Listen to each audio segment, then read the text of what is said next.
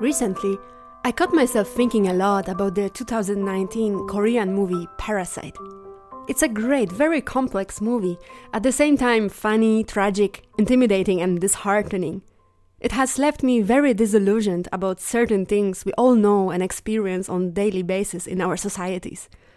But we don't know how to express, talk about or deal with. With a considerable dose of black humor and distance, the movie Parasite deals with something that is still very much taboo in our contemporary societies: class distinction, class struggle, exclusion, precarity, and poverty.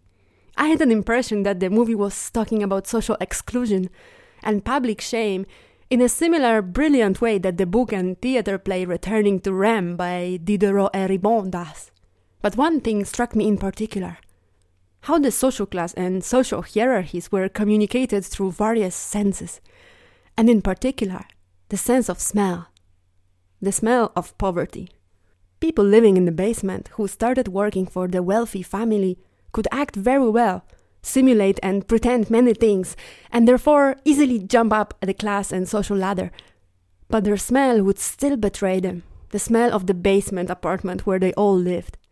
There is this scene when Da Song, the little son, says, "Same smell, they smell exactly the same," indicating the driver and the cook, so the mother and the father of the other family, and he observed, "That's weird.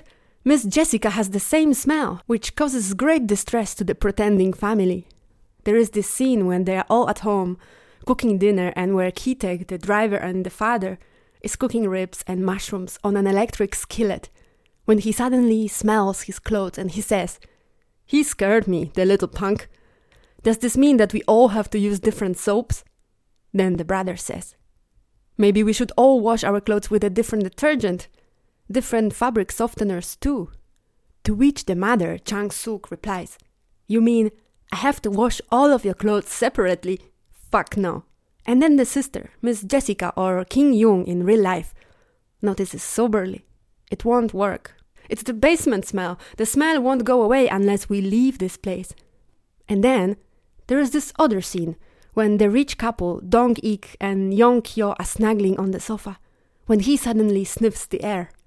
"Hold on, I know that smell." And then they both sniff the air. "What?" she asks. And then he says, "This is Mr. Kim's smell."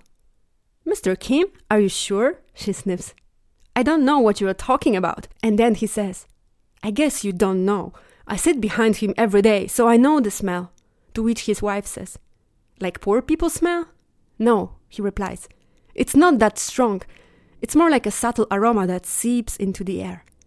"Like old people smell?" she asks. No. How should I put it? Maybe the smell of an old radish pickle.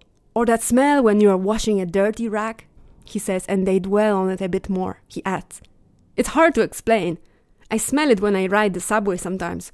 To which she answers, "I haven't ridden the subway in forever."